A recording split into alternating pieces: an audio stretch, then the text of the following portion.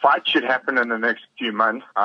We are going to start opening up negotiations in the next day or so. But this has been ordered and mandated by the WBC, so Konkco will get his shot. Remember, we were ordered to do a final eliminator against Japanese fighter Kura, and they inevitably backed out.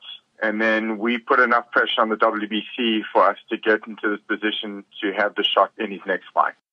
It's very, very exciting. So there's a lot to process, there's a lot to think about, and obviously we need to now open up negotiations.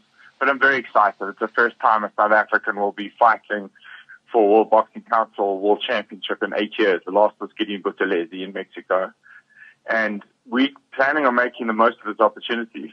Going to Thailand, if the fight happens in Thailand, we have a very, very tough fight. But I like tough fights. I like tough challenges. I like it when people think we don't have a chance. I love the upset. And I feel that Konkco, with his skill set, has the ability to pull off the upset. Exactly right. So I relish the challenge. I'm looking forward to this fight. I'm looking forward to the challenge. And I'm looking forward to producing a World Boxing Council champion for South Africa and Africa.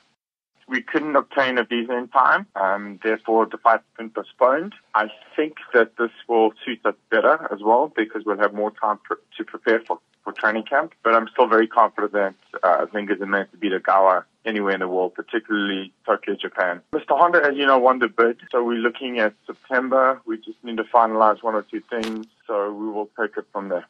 Yeah, he gets a big opportunity. He's fighting on the undercard of Amir Khan in Saudi Arabia on the 12th of July for the WBC Silver Belt. So I'm looking very forward to that. That's going to be great. It's a great opportunity. It's a massive platform for him. So there's big things happening for African and South African fighters. Very proud of Lorato. This is his moment. He's got a very tough fight against Dave Penaloza. This is his breakthrough fight. And if and when he looks good, the world's his oyster.